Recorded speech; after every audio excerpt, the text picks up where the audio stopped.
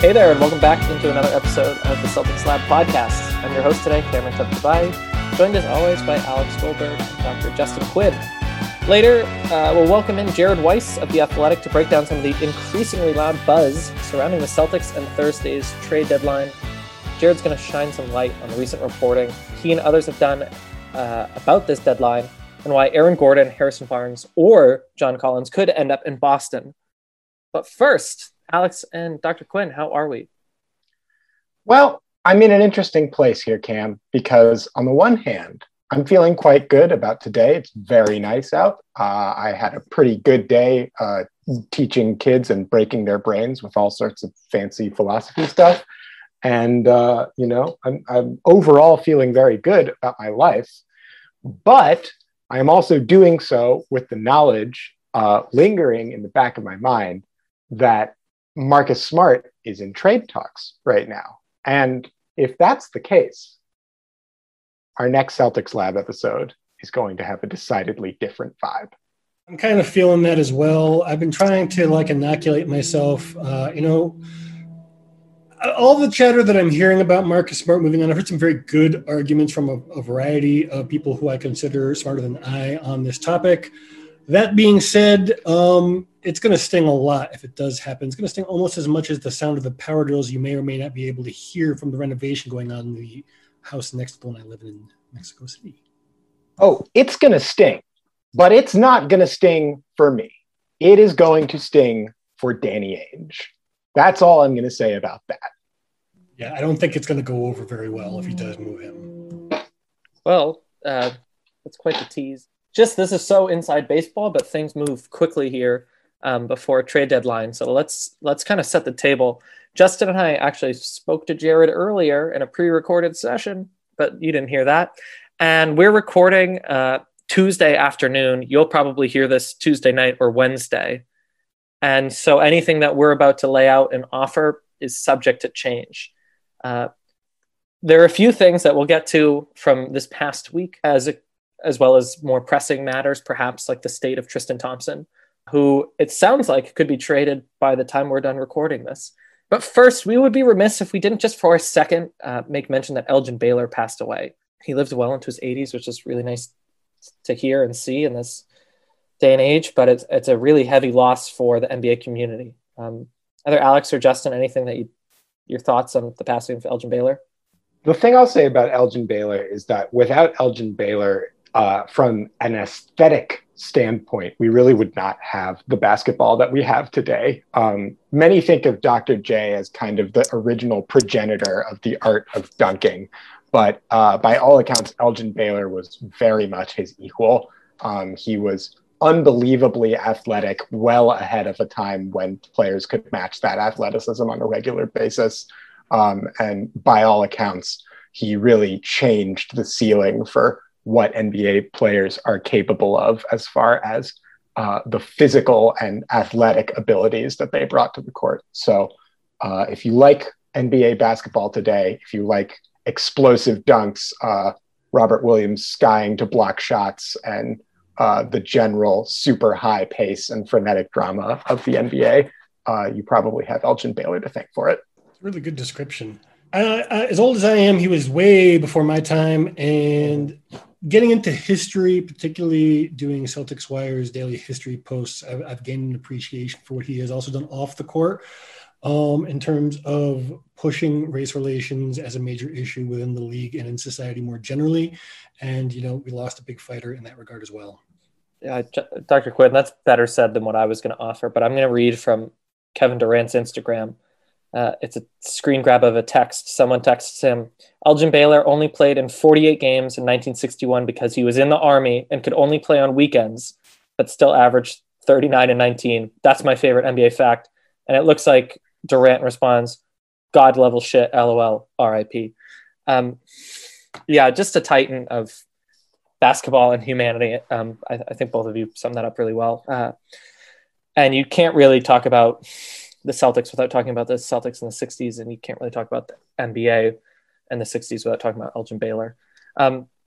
Another far less significant thing that happened since we last talked was Brad Stevens really put to bed this possibility of him moving to Indiana to coach Indiana college basketball. And he insisted that he's a masshole and he gets his dunks, and that's his new reality.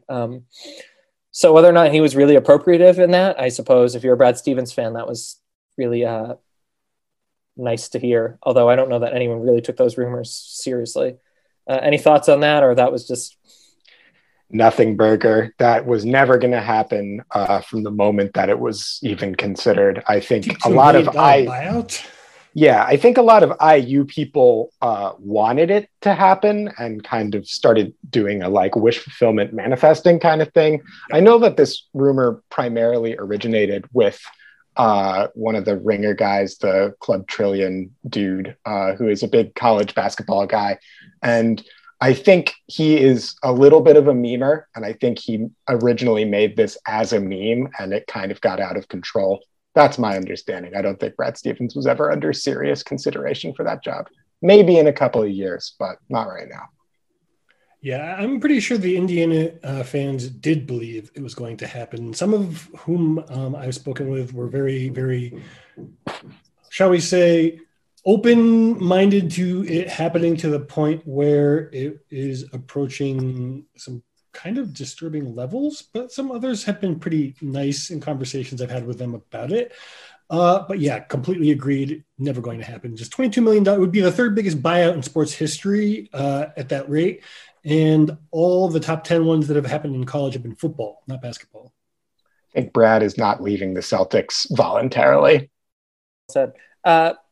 Just quickly, we're going to hone in more on the Celtics themselves and what's to come, but LeBron James could be out for perhaps a month, and LaMelo Ball also out. The former with a high ankle sprain, the latter with a fractured wrist, I believe. Any thoughts on these injuries, how they relate to Rookie of the Year, MVP, the state of the league, or hey, these things happen? The first thing to say is that it's just adding to what has already been a massive bummer of a season as far as missing time with COVID and injuries are concerned. We've had numerous superstars missing extended amounts of time, and the quality of play has largely been worse as a result. Shocker. The thing that I would say is that as far as the MVP race goes, the only thing about this that makes me happy is that the door is now open for Nikola Jokic. If the Denver Nuggets can climb up to a top 3 seed and Jokic plays the rest of the season playing at the statistical level that he has been, I think he's now the favorite for MVP, which would be incredibly cool. And I would love to say that Nikola Jokic is the MVP of the league. I'm a big Jokic guy. He's the man. Maybe Embiid can come back in this race, depending on when he comes back and how he looks after he comes back. James Harden and Giannis both have a very strong statistical case for MVP, as does Dame Lillard for that matter.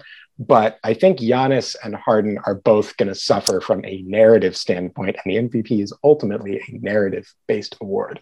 Lillard is a name to watch. I think that Jokic's chances are better, but if Lillard continues to carry the Blazers night in and night out, and they keep climbing up the West standings, that could be something to think about. And then for Rookie of the Year, LaMelo Ball was one of my favorite players to watch this year. He was awesome from the moment he set foot on the court, and I will be bummed that he is not here. I think the door is now open for Tyrese Halliburton and Anthony Edwards to kind of assert themselves in that race. But honestly, I have a hard time seeing them get much better to the point that we can invalidate Melo's incredible production as a rookie. And I would have no problem giving him the Rookie of the Year award if trends currently continue into the rest of the season. I think he's getting it. I do think there's actually now they're talking about him possibly being reevaluated in time to return this season. So if that happens and he's even able to get back on the court at all, I think that it's going to be very, very difficult, even if he doesn't get back on the court at all, for them to catch up with him. I do think there's also some other concerns with LeBron being out for so long, particularly considering that Anthony Davis is likely not back for another 3 weeks or so.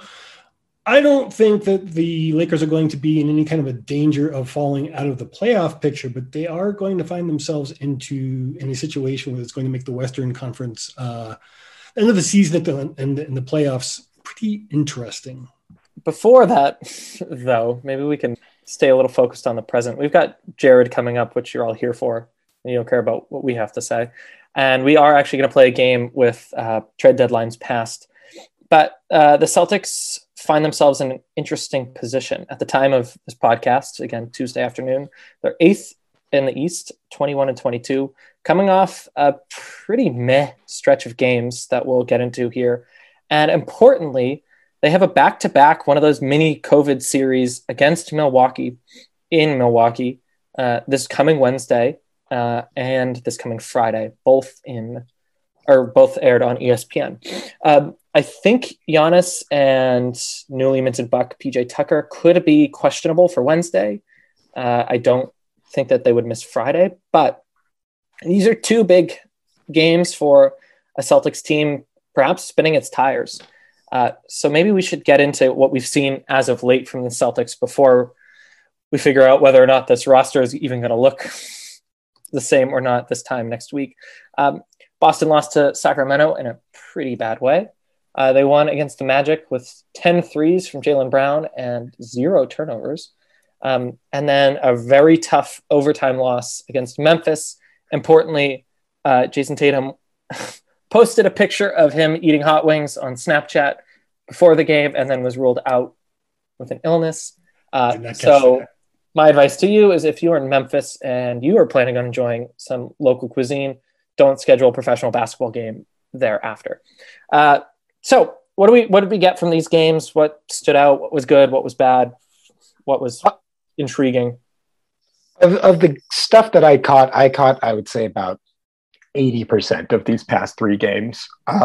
And of the stuff that I did catch, a couple of things stood out to me. One, Jaylen Brown appears to have broken out of his slump, which he was in prior to the All-Star break, which is good. He is looking a lot better.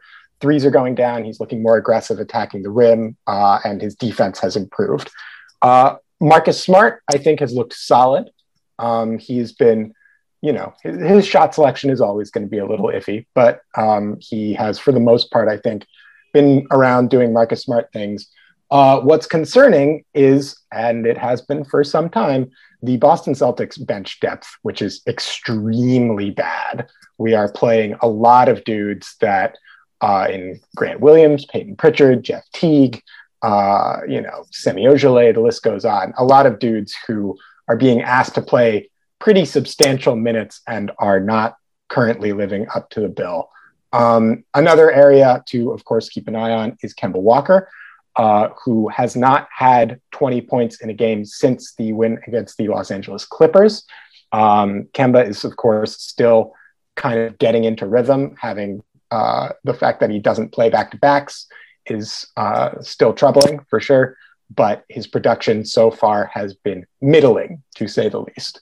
So the big takeaways I have is Jaylen looks better, Smart looks better. Obviously, Rob has just been a revelation. He's looking great. It's seemingly every night. And the Celtics are doing some things a little better, inconsistently, but they are moving the ball a little better. The defensive effort looks a little bit more consistent, but there are still some glaring flaws on this team, particularly when it comes to the bench production.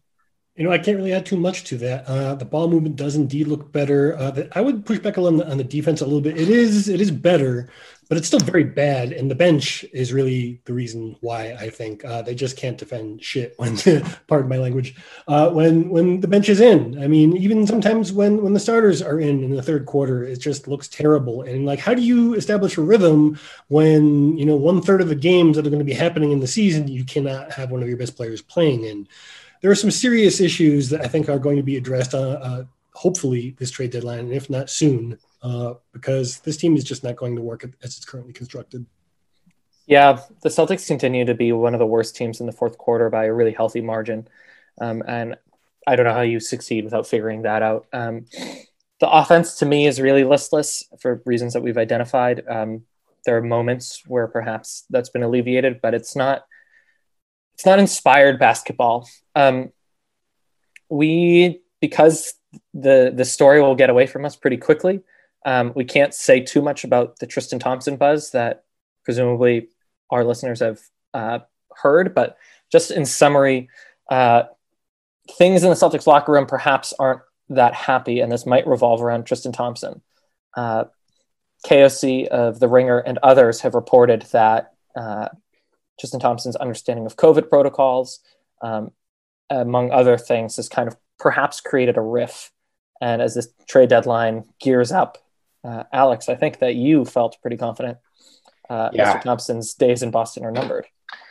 The fact that he has been out for the amount of time that he has, and, obviously COVID protocol is something to be taken seriously. We've seen players all over the league miss a substantial number of games, but Tristan Thompson has missed a lot of time with COVID protocol. And it's gotten to the point where I am starting to think that Tristan Thompson is being held out of Celtics team activities primarily because he is being moved somewhere. And it makes sense. He is probably the best salary dump guy that we have in terms of his cap figure. He's making $19 million over the course of 2 years. That is an extremely movable contract, especially for most of the players available at the trade deadline. So I suspect that Tristan Thompson will not be on this team for a whole lot longer, especially with the increased reliance on Robert Williams as the Celtics' primary backup center. I agree. I don't really. I've kind of had the feeling that there's something not right with him for a while now. I joked previously about him trying to kind of get out of being traded, and I might not have been joking. In reality, it could be. He could just be flouting. There have been, Instagrams of him on his kid's parent celebrating a birthday party, his birthday, maskless, and it just seems like whether it's intentional flouting within, the goal of making yourself untradeable, or whether he's just in a situation where he just doesn't get it, it ultimately amounts to the same thing. And they I think they need to get off of his salary. He's just kind of a big deadweight on this team in terms of what he's been able to do, even though he has gotten, reasonably better when he is playing. But if you're not playing, what's the point? So that's a good segue, right? The trade deadline, functions as two great opportunities. The first is to bring in new talent, new players, but it's also a way to shuffle the deck in the locker room. So I think we just established that whether or not the Celtics are desperate to bring in high-level talent, maybe even just kind of opening the windows, so to speak, and letting the stink out could be helpful. So we'll bring on Jared Weiss of The Athletic shortly enough to kind of break down what he's hearing and seeing. But first, to kind of ground ourselves in reality, we have 2.5 history teachers on the pod. Why don't we go ahead and visit kind of the history of the recent trade deadline with the Celtics? So what I'm going to do is I'm just going to read you some of the things that have happened in trade deadlines past. And as objective, diehard Celtics fans, tell us what you remember feeling, thinking, or retroactively how that looks with a little space between. And the first one, I think, is a really good pace setter. The last time the Celtics were really up to anything at the deadline was 2018 when they signed Greg Monroe. Dr. Quinn, what do you remember thinking at the time, and how does that look in the rear view? I was very excited. Ha! Me too. Yeah. I won't lie. The Moose. Yep. I was and wrong. how does it look in the rear view? Yeah. Alex, what do you remember? Oh, I was hyped. I remember for multiple weeks prior to the deadline, because the Celtics were not in a position where they could make a lot of moves as per usual. And I remember thinking, if Greg Monroe gets bought out, this could be a really good fit for this team. Of course, what I hadn't realized was that Greg Monroe was a very different player from the one that I had initially projected him to be. Didn't watch a lot of Pistons basketball that year. So I thought that Greg would be a nice bolster to what was ultimately a kind of cursed team, but didn't work out that way, did it? No show in the playoffs, didn't play like really any minutes at all. He had like one good game. Yeah. Mm-hmm. I think that's a cautionary tale for would-be trade hype and then also the buyout market. So good luck with LaMarcus Aldridge to our listeners down in Miami. Okay, so prior to that, something very interesting happened. As best I could tell, 2015, reaching back, was the next time the Celtics were active at the trade deadline. And that was a very successful trade deadline. For those of us who remember, that was the flurry. I think like a quarter of the league got traded in like half an hour. The Celtics did two very fantastic things. They traded Marcus Thornton for Mr. Isaiah Thomas. And they also traded Tayshaun Prince for Jonas Jerebko and Gigi Datome, which was a lot of fun. Pick. And some picks, yeah. I'm going to be skimpy with the pick history here. So what do we remember from that moment, and how do we view it looking back? I was incredibly excited at the time. I really liked Isaiah Thomas in his Kings days. I just really thought that was a very fun player. And I remember I was in college at the Earlham College Rose City coffee shop, procrastinating on a paper that was due the next day. And I opened my phone to take a look at an ESPN notification that Danny Ainge had pulled off the Isaiah Thomas trade. And I was thrilled beyond all belief. I really liked Isaiah coming in. As I said before, the Celtics were frankly dog shit that year and just needed anything fun or cool to happen to them. And Isaiah Thomas was really fun and really cool. So I was excited. I wasn't excited as I should have been had I been able to see the future, but just the fact that, I thought the Suns had made a big mistake and we were going to get a really good backup role player. Yeah. I think I'm embarrassingly of the same mindset. Whatever was going on in Phoenix with all those point guards, I couldn't have told you that Isaiah Thomas would emerge as an all-star and a folk hero. And I'd also suggest, I forget specifically how Tayshaun Prince ended up in Boston. He was only there for like 6 weeks, and he didn't log that much playing time. But Jonas Jerebko and Gigi Datome, Jerebko made an impact. I mean, he wasn't the most consequential role player, but he got his hands dirty. And I'm a big Jerebko guy. I mean, Luigi Datome, that was a fun get. So with respect to Tayshaun Prince, I mean, just for sheer parlor intrigue, what a great trade that was. And I think the pick became Aaron Nesmith, didn't it?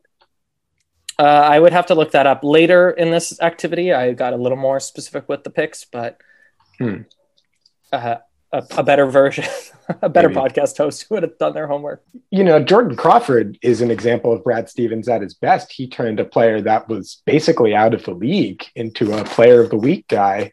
And basically, I mean, for a while, Jordan Crawford was our starting point guard. So sure, why not? I like Jason Collins, and I particularly like Leandro Barbosa, the Brazilian blur. I was kind of sad to see him go, but Crawford helped make up for it.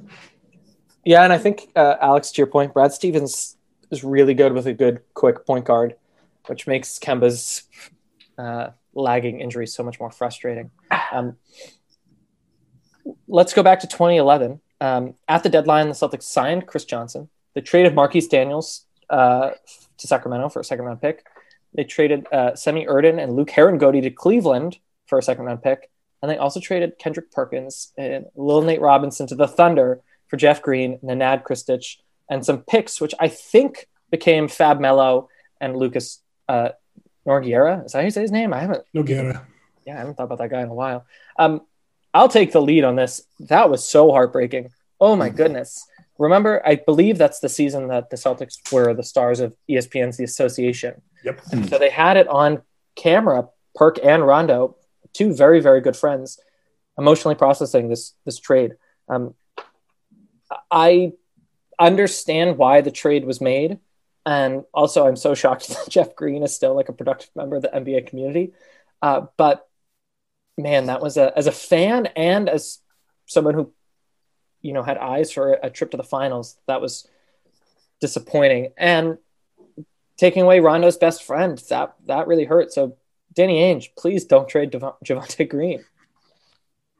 Yeah, that was a tough one. I remember where I was with that one too. I was in high school, and it was interesting because if you watch the Celtics that year, you could tell that Perk was really not the same guy. He was lugging up the court. His rebounding and scoring had both fallen off a cliff. He was super inefficient, and the kind of stalwart defensive presence that helped the Celtics win the title in 2008 really wasn't there anymore. So I kind of figured that Perkins was a trade candidate at that time.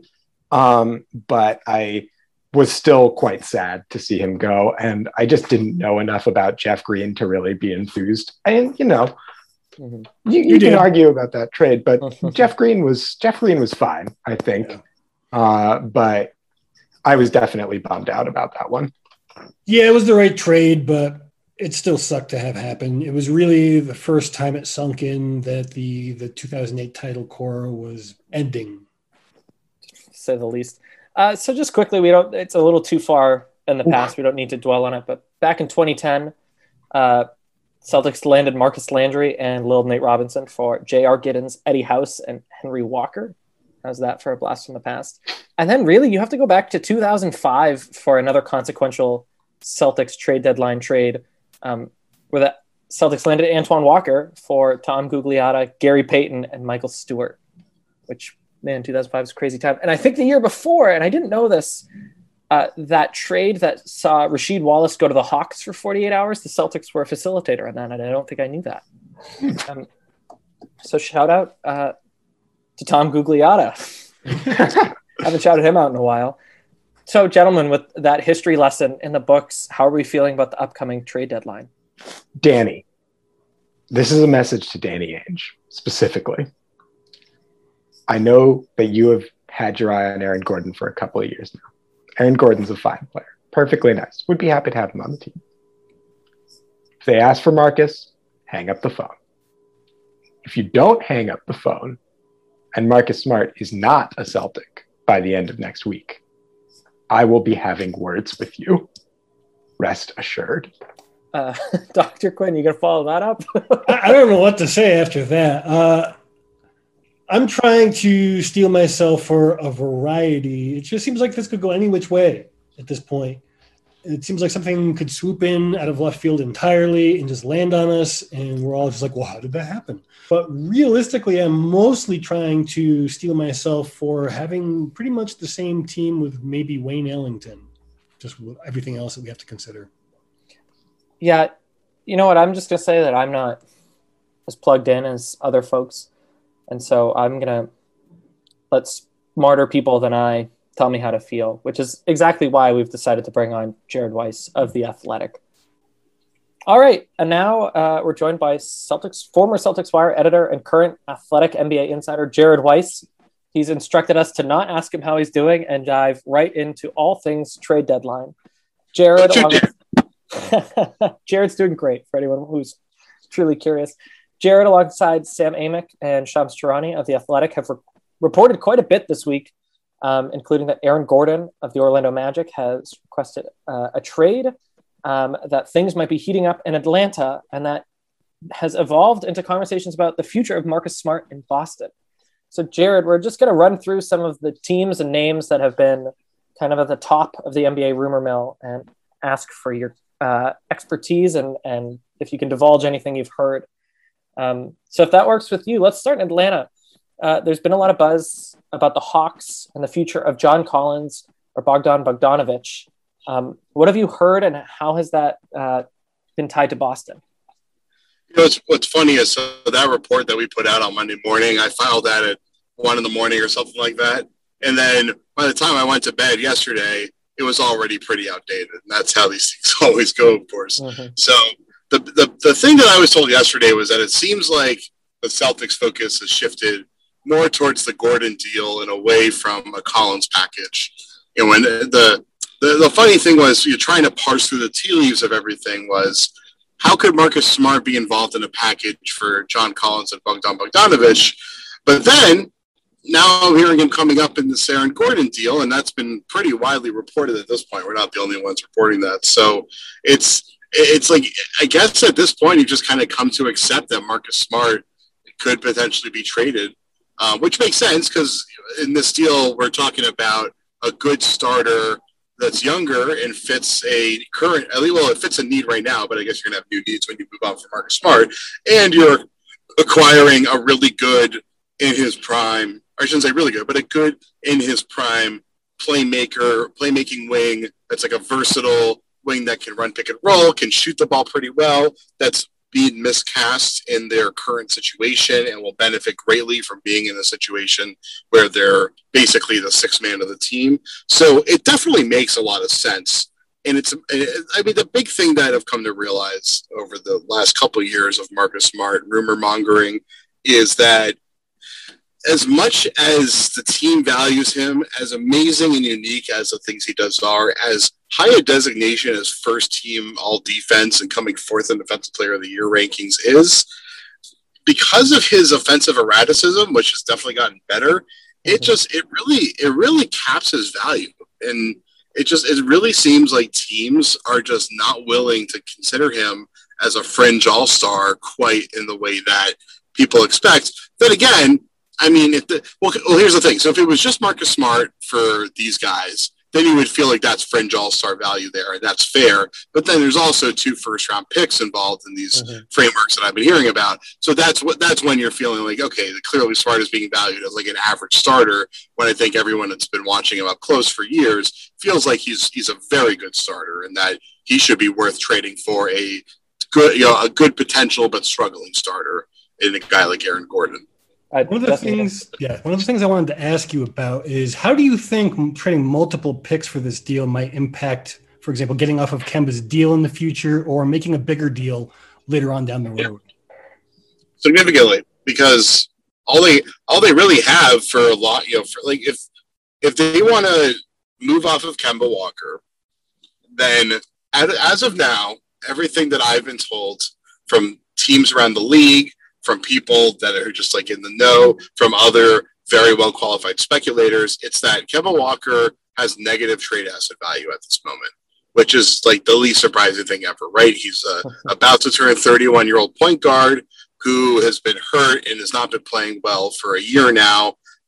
And he already was a type of player who was, there was a very high likelihood that his prime was going to end quicker and fall off harder than most players because of his size and his role.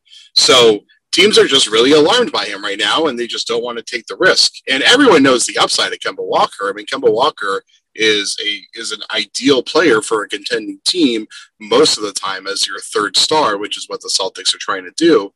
So, Kemba has to be great. He has to be playing like he was playing before the knee arthritis set in February a year ago. If he does that over the course of the rest of the season, then he probably could recover some value, but not nearly as much value as you would expect for an all-star max player. So like basically he could go from like you need to attach picks to be able to move him to you just can move him without having to attach picks essentially. And so that, that's where there becomes some flexibility. But basically, to answer your question, if that doesn't happen, which frankly, it's more likely it doesn't happen than likely it does happen.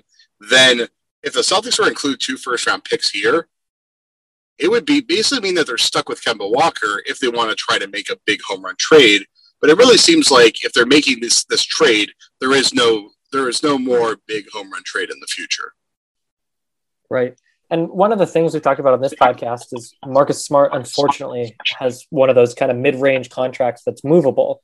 If the payroll gets even more top heavy and there is a move to be made, we'll only hear his name moving forward. Jared, I do want to talk to you more about Aaron Gordon, but I suppose it's worth addressing that Jaylen Brown's name has even been floated in rumors. In a word, what do you think of the possibility of the Celtics trading Jaylen Brown? Bullshit. Cool. I love that word. Okay, let's move forward. So you reported about Aaron Gordon, who, correct me if I'm wrong, as late as February had requested a trade from Orlando.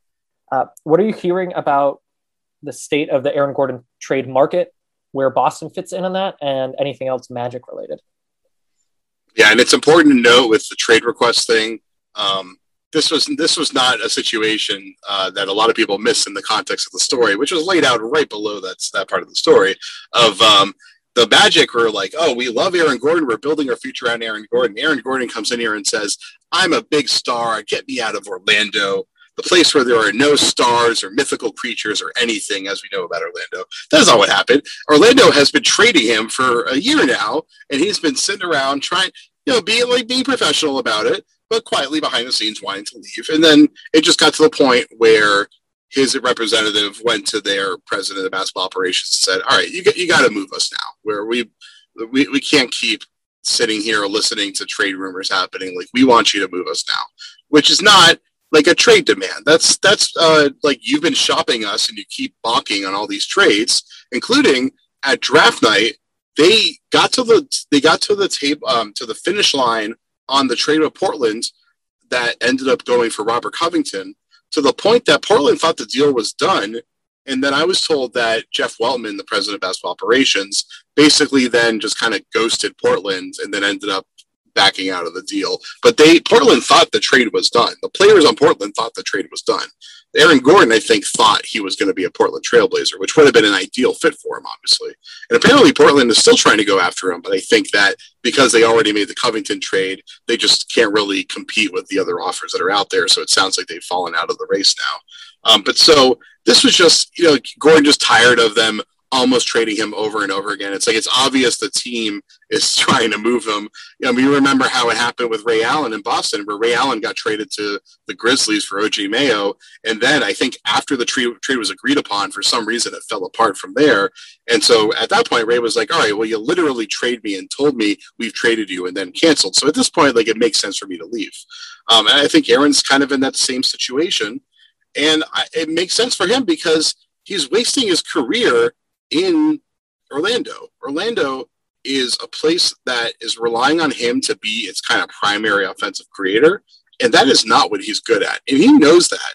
He knows that he should be surrounded by players that can be the initiators, and he can play off of them, and that plays to his strength significantly. So that's why that's why ever since the TPE came to be with Hayward, I had a lot of sources telling me, like, look for Aaron Gordon. Aaron Gordon's wanting out. But I objectively felt that Aaron Gordon was the top target for them because you put him next to the Jays, especially if there's another point guard still like Kemba or Marcus or whatever, that is going to just allow him to do what he does best, and he's going to really thrive in that situation. So along with Aaron Gordon's name, either tied to Boston or elsewhere, Evan Fournier has been independent of reporting that a Khem Birch, Tristan Thompson, either addition or side trade could be involved. I would expect, so Khem Birch wants out of Orlando, wants to go to Toronto, apparently. He's from Canada, or he played school, or he's from Montreal, right? I think so, yeah. So, although he would be playing for Tampa at this point, right? So the Montreal of the South. The weird thing about it is because he's a free agent now. I mean, Toronto would have his bird rights, so I guess it would make it easier for him to re-sign, but he wouldn't get to go home at all at this point for the season. So he actually wouldn't even really move. He would just move like a couple, like 100 miles down the street, basically, to Tampa. Mm-hmm. So, like, they could do a deal where it's Birch, Fournier, and Aaron Gordon for Smart, I think Tristan Thompson, Shemi Ojale, and probably one other player like Javonte Green or something like that. And they could make the money work that way and not touch the Hayward TPE, because I'm pretty sure Birch would go into the Enes Kanter TPE or something along those lines.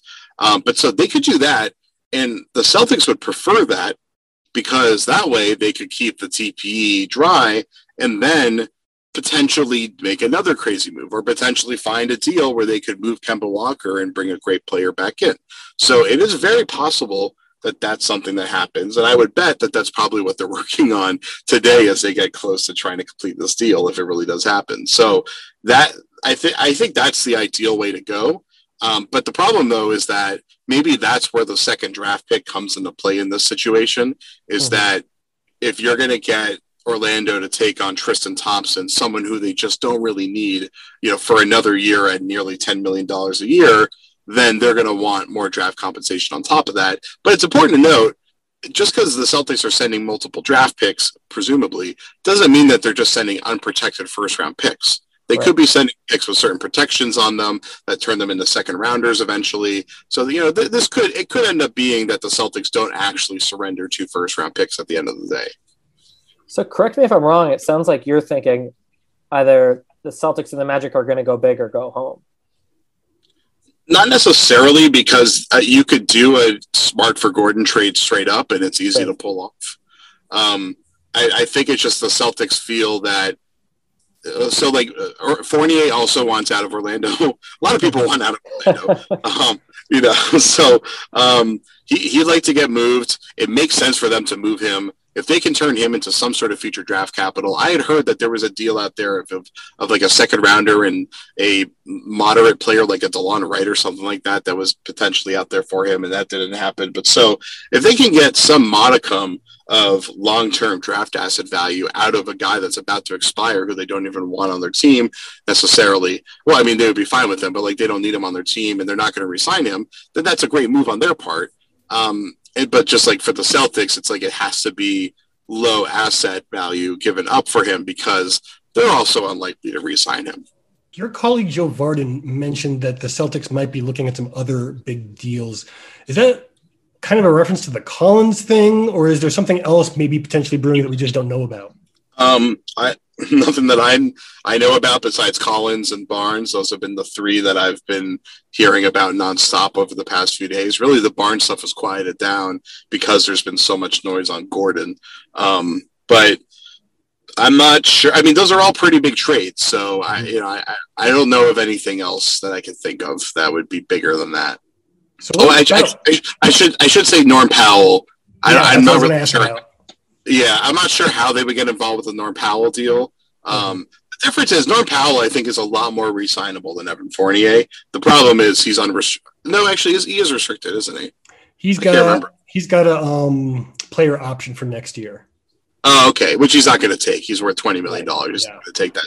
Was $11 million or so on the PO. Yeah. So the problem is it's another guy he's worth a lot because he's a really good player, but it's like there's so much risk of him losing. The Celtics are leaving. The Celtics in the past have always been not willing to include draft capital for guys that were rentals. They don't do rentals, and generally that's worked out fine for them. But obviously their franchise is in a much different situation than it has been in the past. They're approaching the end of the runway here, and they have to take off.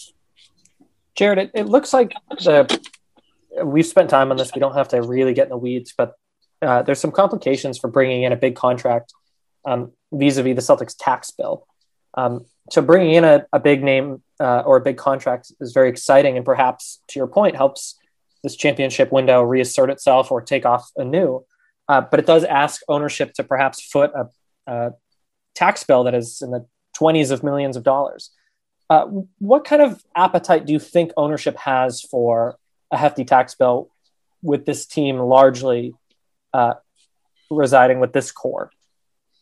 So I've always, that's I think the biggest unknown around this team. Few people seem to claim that they know what the answer is. Maybe they do. I have been hinted that you shouldn't be certain that the Celtics are willing to take a deep dive into the tax. Mm-hmm. And so I think a deep dive means what Golden State is doing, for instance, where they signed Kelly Oubre for $15 million and also are paying like $60 million on top of that for luxury tax. Right. But they can do that because every Silicon Valley billionaire that walks into one of their like underground cavern booths or whatever pays like $50,000 a ticket. So it's like once the Chase Center reopens, it's gonna be like a cash printing machine, basically. The Celtics, I don't think they have that level of revenue. Not to mention the Celtics owners don't even own the arena. So maybe their other business ventures are doing well, and their appetite is still as feverish as it was before. But I wouldn't be surprised if the pandemic has forced them to kind of be a little bit more austere in their planning. So I'm definitely certain that they would jump $10 to $15 million into the tax, which turns into probably like a $30 to $45 million bill on top of it. But I don't know if they would be, basically it's like, I don't know if they'd be willing to have basically 4 to 5 max players on the roster, which they almost have done in the past, but haven't quite done in the past. Mm-hmm. So that when you do that, that's when you're paying a tax bill over $150 million usually. Right. Well, Jared, we'll get you out of here on this preemptively. Thank you for your time and a pretty busy week in the NBA, I'd say.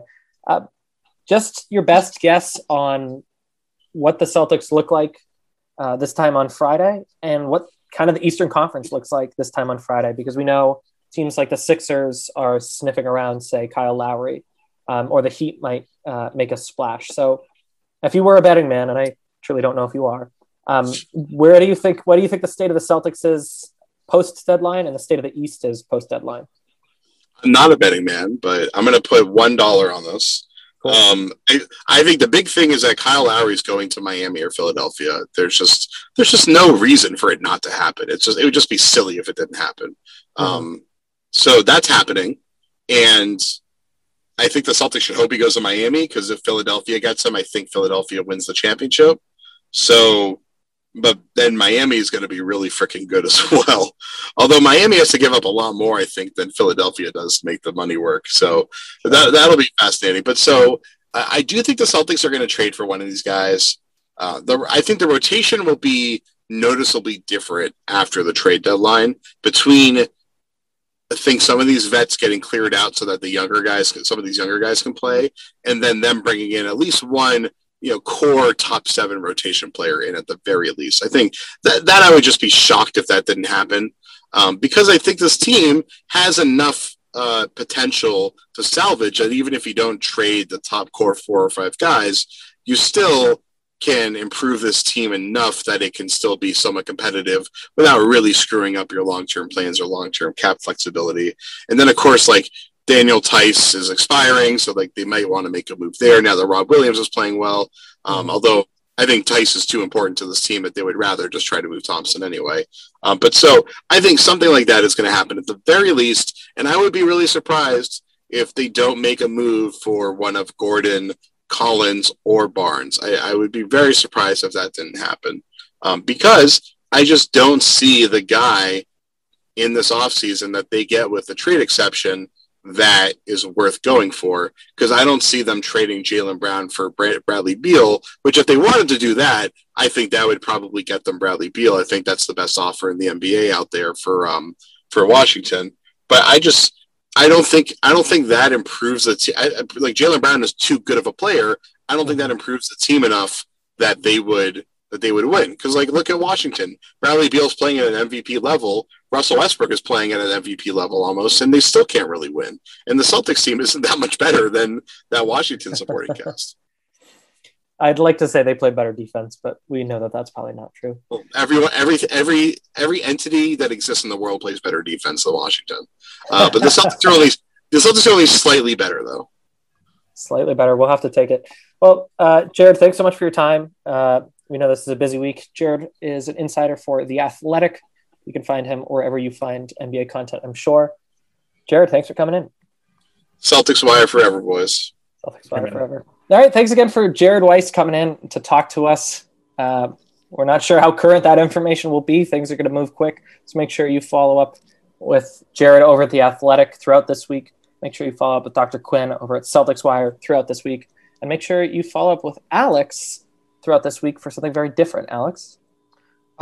So as some of you might know, I'm in a band. I play music sometimes. And if you like the song that you heard at the beginning of this podcast when we transitioned in, I have good news for you. We've got a whole nother album worth of songs just like that one, except better, coming out in 3 days. Check out Divine Sweater. That's Divine Sweater. It's in Divine, the thing that comes from God, and Sweater, the thing that you put on when you're cold.